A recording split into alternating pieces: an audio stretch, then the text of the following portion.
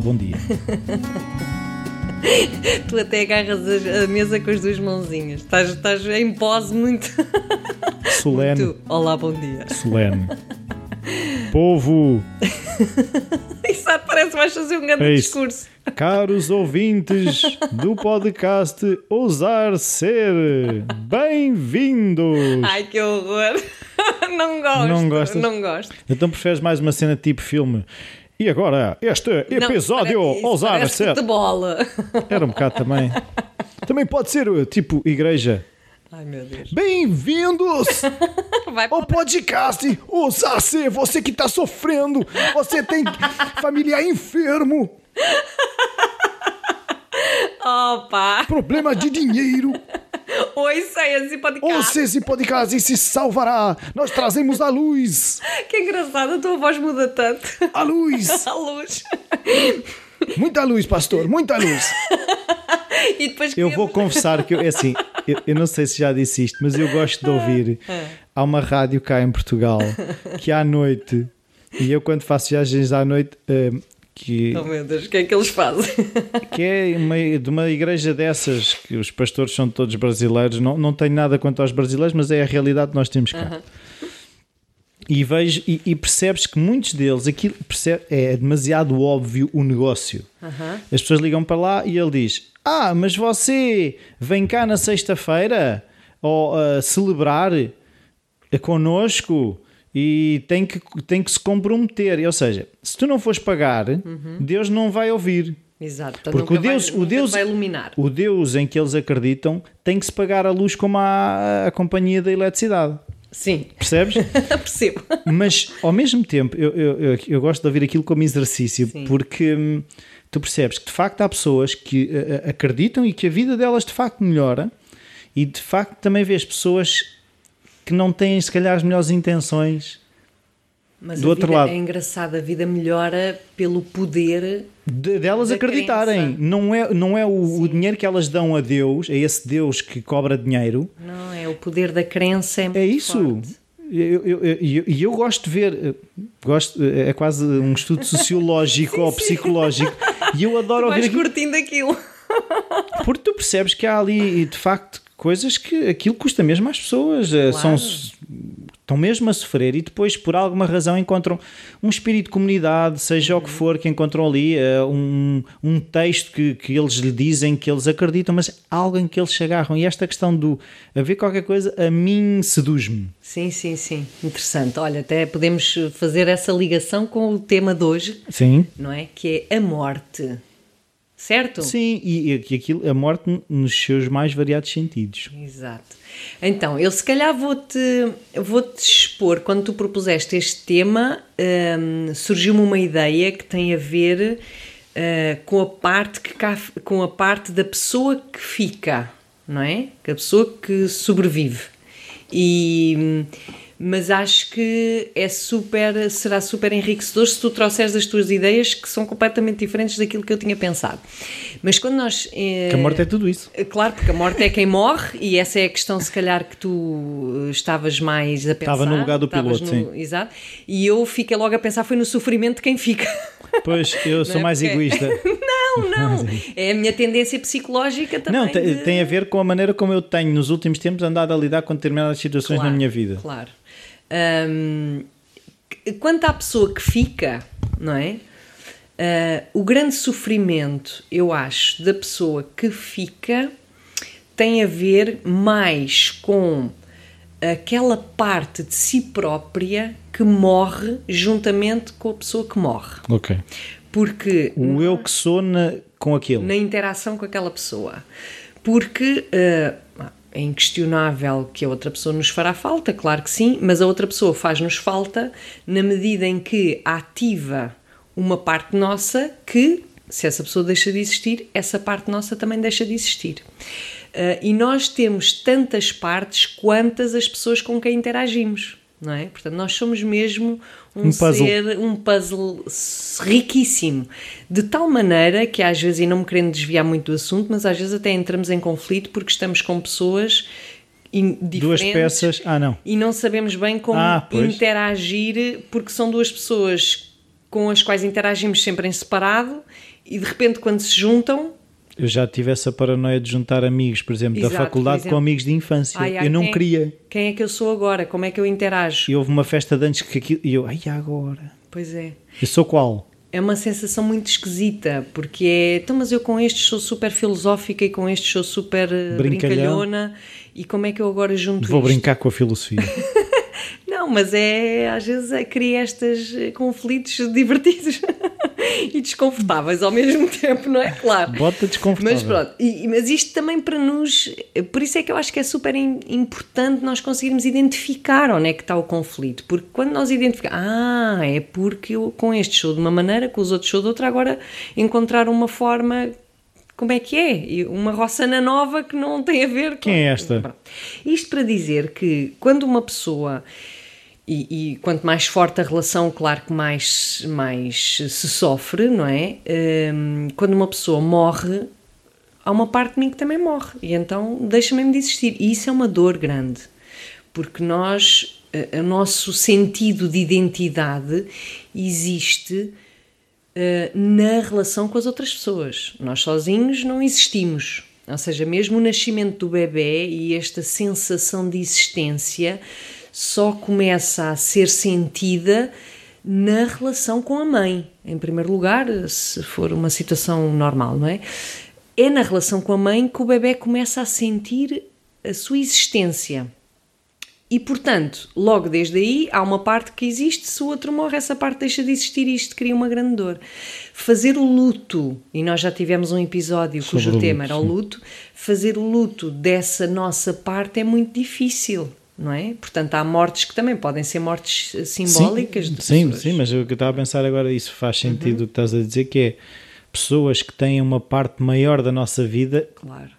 Custa mais quando há a morte, lá está, é um bocado maior de nós que morre. Claro. Por exemplo, quando te morre um filho, quando te morre uma companheira de vida, quando te morre até um pai ou uma mãe, embora, por exemplo, entre morrer um pai e um filho já é diferente. Porque quando nos nasce um filho, aquele filho começa a ocupar uma parte de nós que é muito superior, em geral. É como se o pai fosse perdendo espaço e o filho vai ganhando espaço. Não é que um substitua ao outro, não tem nada a ver com isso, mas é, de facto, vamos dar... e não é por acaso que se diz que quando se é pai ou mãe, a pessoa muda, porque há uma parte nova que nasce, não é? Há uma parte que nós não conhecíamos e que passou a existir e que, de repente, vai ocupar grande parte do nosso ser, não é? Em detrimento também de outras que são colocadas mais de lado. E, portanto, aquilo que tu dizes é verdade. Quando nós caímos na asneira de basear a nossa identidade numa pessoa, por exemplo, se essa pessoa morre, nós morremos com ela. Claro. E a morte é, por exemplo, uma depressão gravíssima, não é? Que é, eu não sou nada sem aquela pessoa. E daí a importância de nós termos esta consciência também para, ao longo da vida, nós conseguirmos alimentar a nossa identidade através de relações diferentes, não só do companheiro, mas também do filho, ou também dos amigos e dos colegas e de quem for que faça sentido para a nossa vida. Portanto, isto é uma questão muito importante. E é engraçado, eu agora vou conseguir fazer a ponte. Sim, faz lá. Porque... O que desencadeou isto foi um capítulo de um livro que eu estive a ouvir, um audiobook, em que o capítulo acaba no lado do condutor, mas começa porque de facto morreu ao autor um grande amigo. Ok. E lá está, o autor entrou numa grande depressão. Claro. Até que houve um dia que ele teve um sonho em que o amigo... Ele diz que não tem ideia exata das palavras, mas o amigo lhe disse qualquer coisa do género. Porquê é que estás tão triste com a minha morte se tu estás com medo de viver? E era aí que eu queria chegar quando falei da questão da morte, que é, nós temos tanto medo de uma coisa que nós temos a certeza. Que nós temos a certeza que vamos morrer. Claro. Não há uma certeza maior do que essa. Não há certeza maior que essa, mas passamos a vida a proteger-nos de uma coisa que é inevitável. Sim. Pronto. E a morte nesse sentido, e depois ele fala um bocado sobre quando ele se apercebeu que a tristeza da morte do amigo veio evidenciar o medo que ele estava de viver, porque ele era uma pessoa que não ligava a nada, e ele percebeu-se que isso era uma forma de evitar uma coisa inevitável. Pronto. E aquilo que eu vejo por mim, e por isso é que estive a ouvir várias vezes este capítulo, porque percebi que aquilo tocava em coisas que fazem sentido, que é relativizar a importância que determinado evento, que determinada conversa tem numa coisa que é, eu neste momento, por exemplo, eu quando tenho que ter uma conversa difícil, o meu corpo acha que vai morrer. Sim. E mesmo que morre a ser ele. Claro. A fazer aquilo para que foi feito. E o exercício que eu andei a fazer, porque estive agora a passar uma coisa difícil, onde tinha que me confrontar com resistência, com enfrentar alguns dos meus medos, e era, se eu chegar ao fim deste dia e morrer, fiz aquilo que devia ter feito hoje, porque eu vou morrer. Agora, até lá, eu vou viver. Claro. E por mais, como é que eu dizer, mórbido que isto possa parecer, a experiência que eu tive ao longo destes dias é precisamente o contrário. Dá-nos uma vontade de viver ainda mais. Pois é. Dizem que quanto mais a pessoa vive, menos medo tem da morte, não é? Porque é um pouco essa sensação de que eu estou a cuidar de mim, ou seja, o viver, a fazer coisas que me dão gozo, a fazer coisas que me dão sentido à vida, e isso faz com que a pessoa sinta que está a cumprir com a sua missão, digamos assim, aqui, na sua vida, não é? E, portanto, isso faz com que a morte, quando chegar, olha, é porque... Tanto que lá há uma frase que eu não me lembro de quem é que é, mas é assim, quem viveu plenamente, a qualquer momento pode morrer. Claro. Porque a questão é que nós vamos adiando uma coisa hipotética, que é, eu não tenho hoje a conversa difícil, ou não faço a viagem que gostaria de fazer, tenho tempo. Mas não tenho. Há outra coisa, esses 2 pontos que tu mencionaste, essa que é, posso deixar sempre para amanhã, não é? E a outra que é o dar importância aos conflitos ou às coisas que, ou seja, conseguir medir a importância das coisas. Eu acho que isso também é muito importante. É muito relativizar. É óbvio que a nossa vida é feita de conflitos, ou seja, eu estou sempre a dizer e estou a tentar desmistificar esta ideia que eu quero paz na vida. Sim, mas a paz ou a serenidade não é a ausência de conflitos, porque isso faz parte da natureza humana e ainda bem que os há, porque são os conflitos que nos fazem, se nós tivermos consciência deles e quisermos, que nos fazem crescer e evoluir e aprender e temos... felizmente a vida toda, seja até amanhã ou seja mais 50 anos, para o fazer. É o que caracteriza a vida, é o movimento, não é a estagnação, não é a paralisação. E o movimento é feito através da tensão.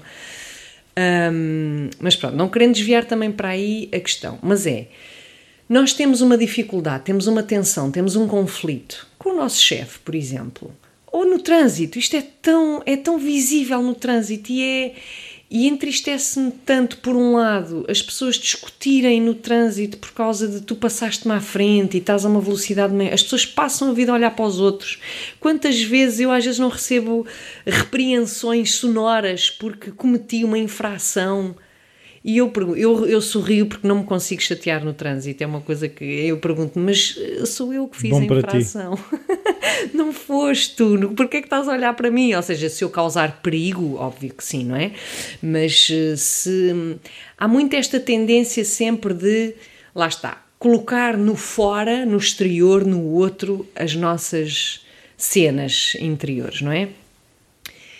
E de facto, nós agarramos-nos porque temos tanta dificuldade de olhar para nós que nos agarramos a migalhas, que era isso que tu dizias, no fim, em termos de o que é que foi a minha vida, eu pergunto, mas porquê é que perdi tempo e energia naquela discussão com aquela pessoa no trânsito, ou com aquela pessoa no supermercado, ou com aquela pessoa no banco? Há uma série de pequenas coisas que nos podem mesmo destruir o dia e que depois a pessoa diz, mas porquê? Agora também há outra questão que é, nós também não conseguimos, eu acho, carregar num botão e dizer a partir de hoje não me vou chatear com ninguém. Não, isso não. Porque isso também não, isso seria também estar a menosprezar o que é que se está a passar cá dentro para fazer com que eu reaja dessa maneira, claro. não é?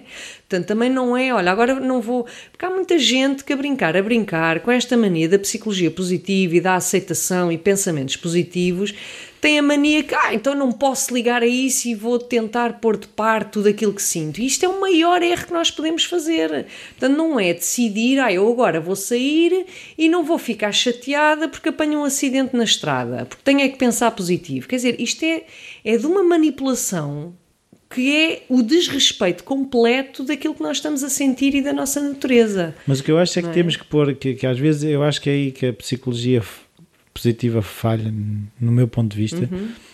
Aquilo que é positivo é tu realizares que há uma escolha.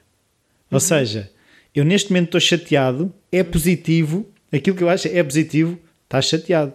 Queres continuar ou queres pensar de outra forma? O positivo é isto, é perceber que há escolha. Claro. Eu acho que, de facto, o trigger, como é que se diz? O gatilho é mesmo a consciência. É isso? É termos consciência, termos o awareness, não é? Que é o que é que se está a passar comigo e conseguir identificar isso. Às vezes até é simplesmente dizer, ok, eu estou chateado, estou irritado, estou nervoso, e já isso já é um passo grande. Do que é que se está a passar, não é? E às vezes não implica fazer nada, não implica resolver a situação, implica simplesmente ganhar esta consciência das dinâmicas interiores que temos que nos levam a ficar irritado porque um gajo ultrapassou o limite de velocidade sem me ter feito moça nenhuma. Porque é que eu fico assim, não é? Porque é que eu fico tão chateada quando outra pessoa faz aquilo que na verdade eu queria fazer mas que nem sequer consigo admitir a mim própria, por exemplo, não é? E é essa falta de consciência da nossa realidade que faz com que nós demos importância a migalhas, que são migalhas, mas que têm o poder de destruir o nosso dia. Completamente. E migalha após migalha, nós quando chegamos a uma situação de pré-morte, e isso acontece nas doenças ou nos acidentes, não é?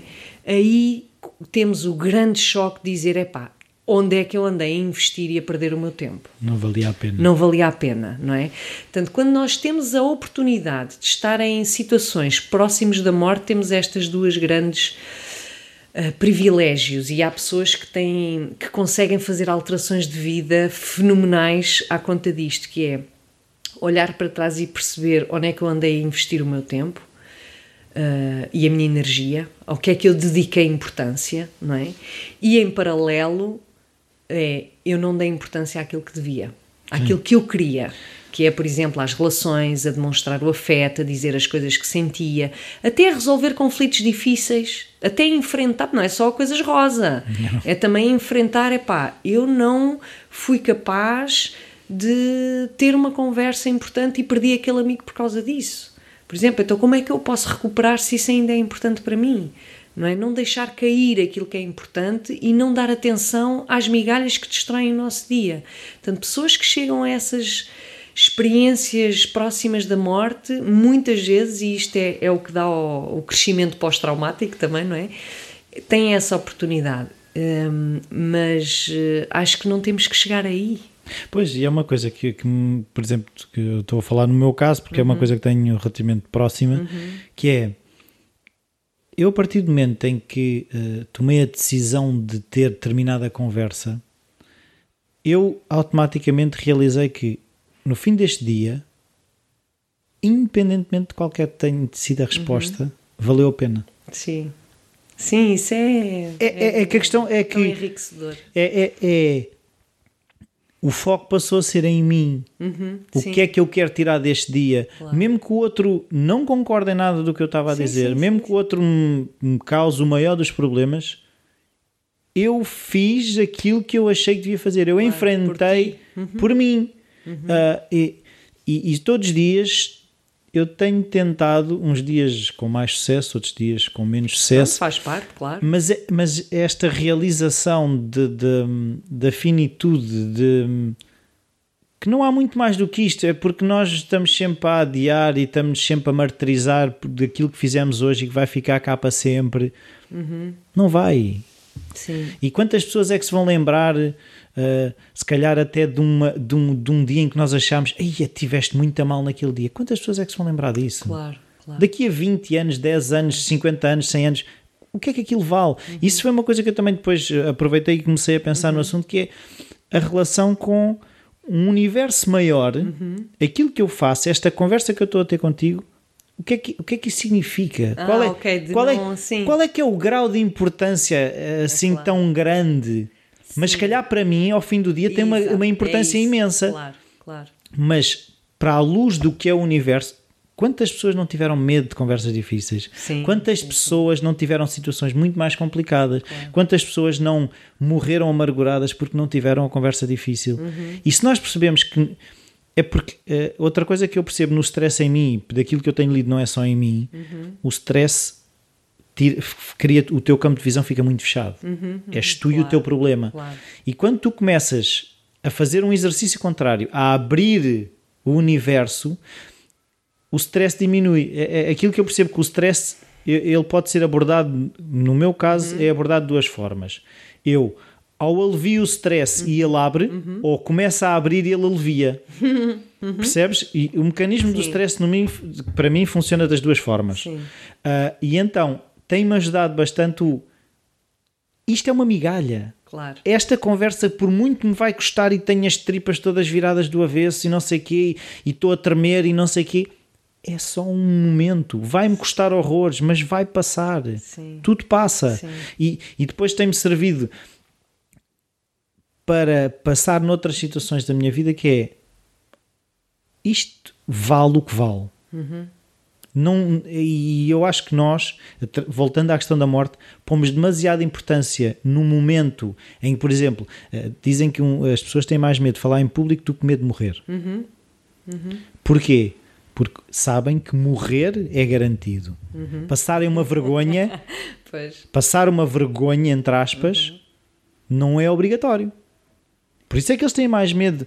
Mas mesmo que corra muito mal, quem é que se vai lembrar daquilo? Se calhar daqui a um ano, se calhar daqui a 2 meses. Até podem ter macacos no nariz a sair. e para a pessoa que se apercebe que tinha macacos no nariz, naquele momento o mundo vai acabar. É a morte. Claro. E o corpo reage da mesma forma como se fosse um ataque. Muitos dos nossos medos são baseados no medo da morte. O que é, por exemplo, eu ter aquela conversa com alguém, eu vou morrer. Não é uma morte física, mas há uma morte interna da nossa identidade. Quem é que eu sou se aquilo correr mal? Não é? Ou se eu perder esta pessoa, lá está. Mas seria só uma conversa? Hã? Seria eu só uma conversa? Pois, exato, mas não claro sou. que isto são coisas tão profundas em nós que, mais uma vez, ao conseguirmos ganhar consciência delas, do tipo... Pá, mesmo que corra mal, não faz mal, a relação não acaba por uma discussão, ou aquela pessoa não me vai virar as costas por uma fragilidade minha, e se o fizer é porque a relação não vale a pena. Tentarmos ganhar consciência do conflito que estamos a viver dentro de nós, não é? Isso eu acho que é super importante. Agora, surge-me dizer duas coisas. Tu estavas a dizer há bocado, sim, que nós não somos nada comparado com o universo em si, ou com a Terra em si, pronto. Eu acho que há aqui duas coisas engraçadas, porque às vezes irrita-me um bocado esse discurso.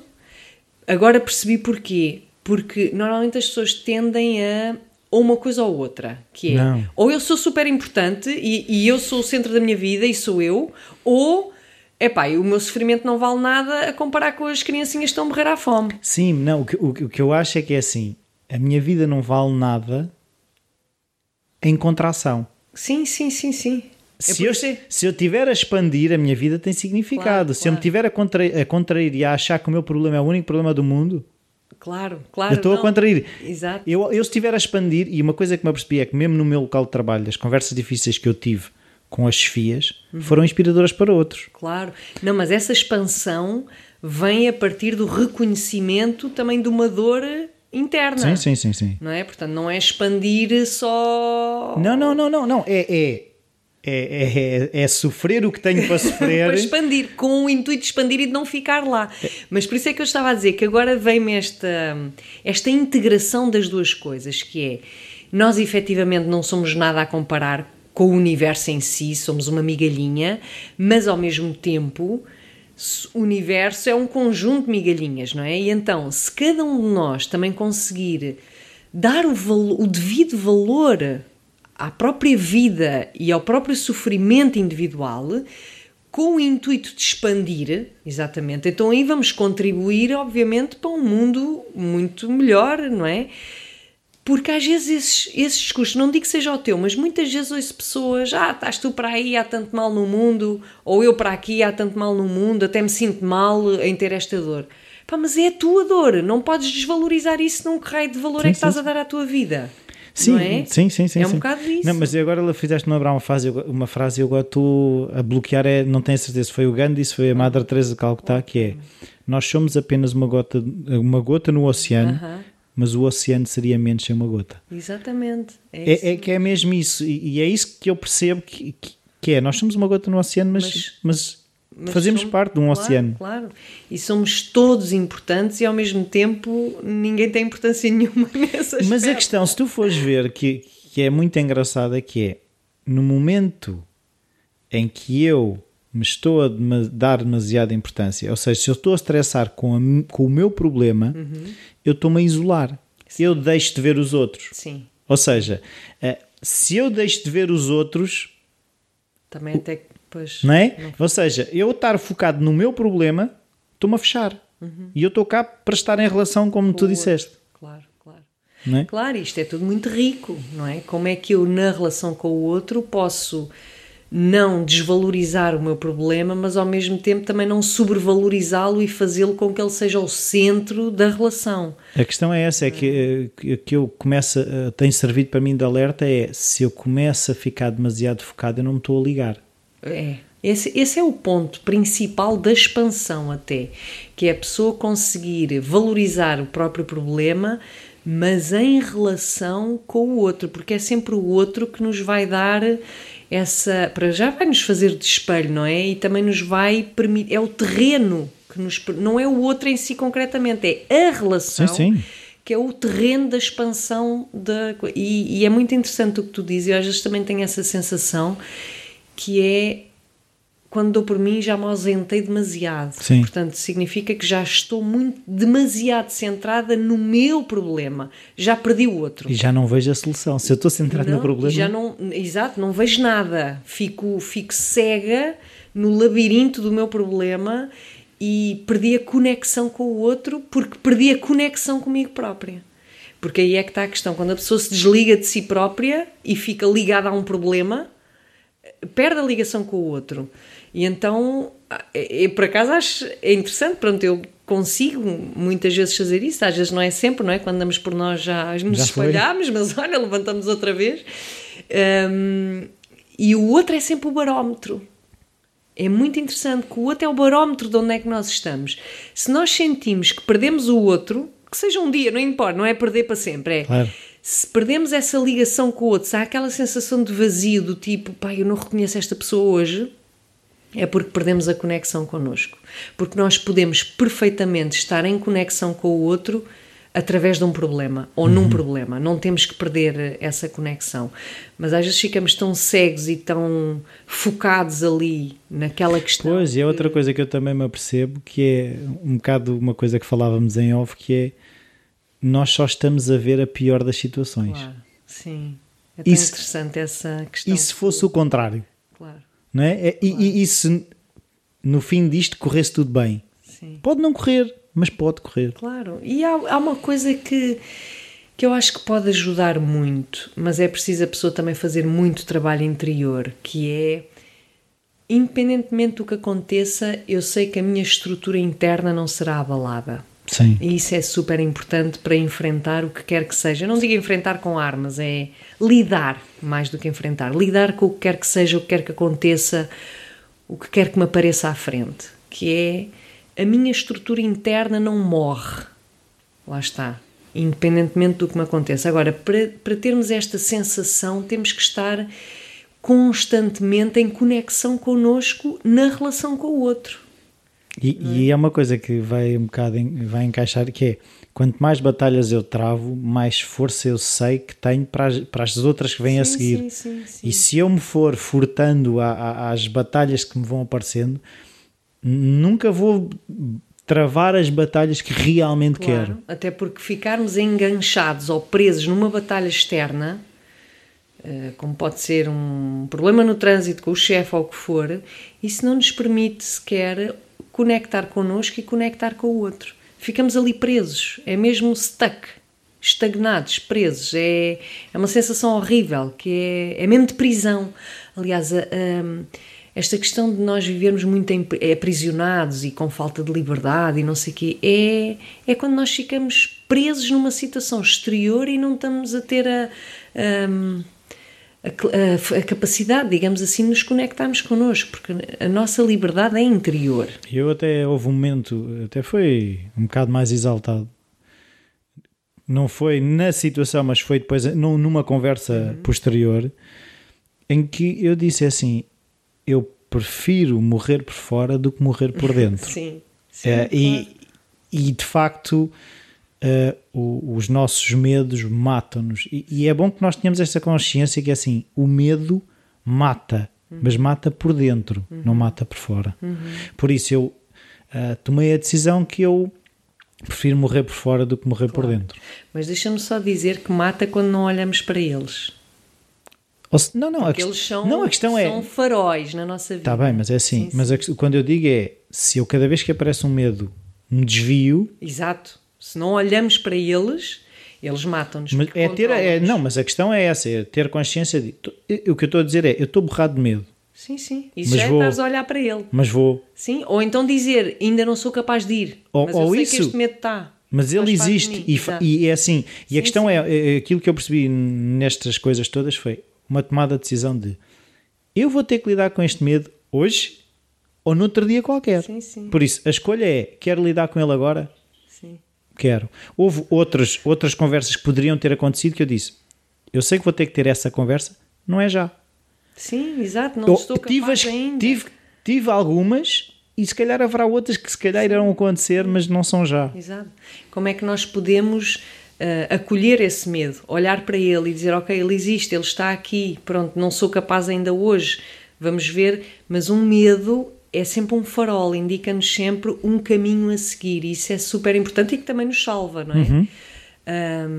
Tentarmos olhar para isso, porque caso contrário é como tu dizes, não olhamos para a nossa realidade interior, morremos por dentro.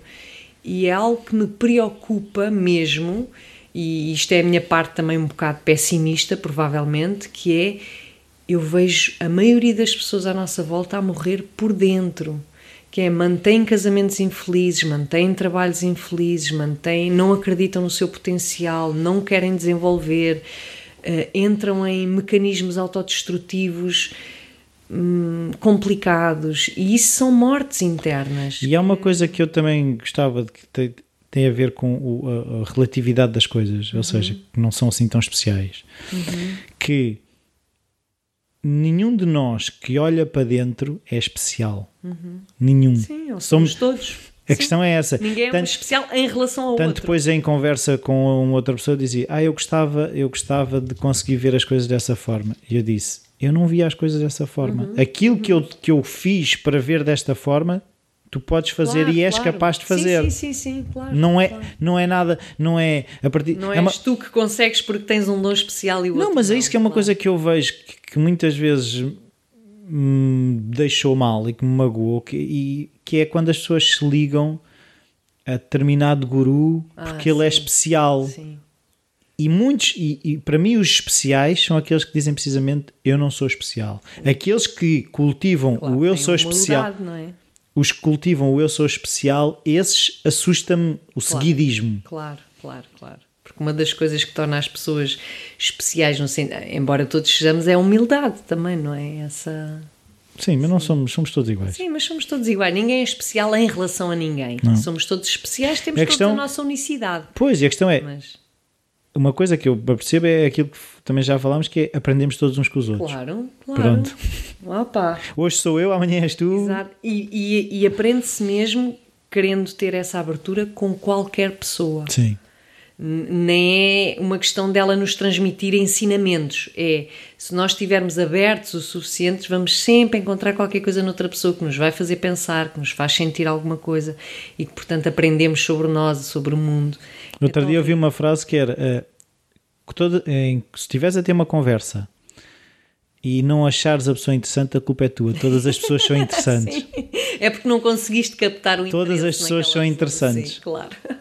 Então, vamos embora. Tá bem. Então fechar vamos a porta. embora, vamos Ainda fechar tens a cenas porta. para dizer? Não. Tenho, mas não me lembro. Não Então, faz pronto. mal. Não me lembro, nem sei que dia é hoje. É o depois de ontem. Pronto, mas não faz mal. Não faz mal. Estejam a par do que vai acontecendo. Podcast @rossana-apoloni.pt. Dúvidas, sugestões, Desabafos, perguntas, o que for. quiserem. Se quiserem dizer mal de nós também podem. Ok. Então vá, vá, tchauzinho. beijinhos.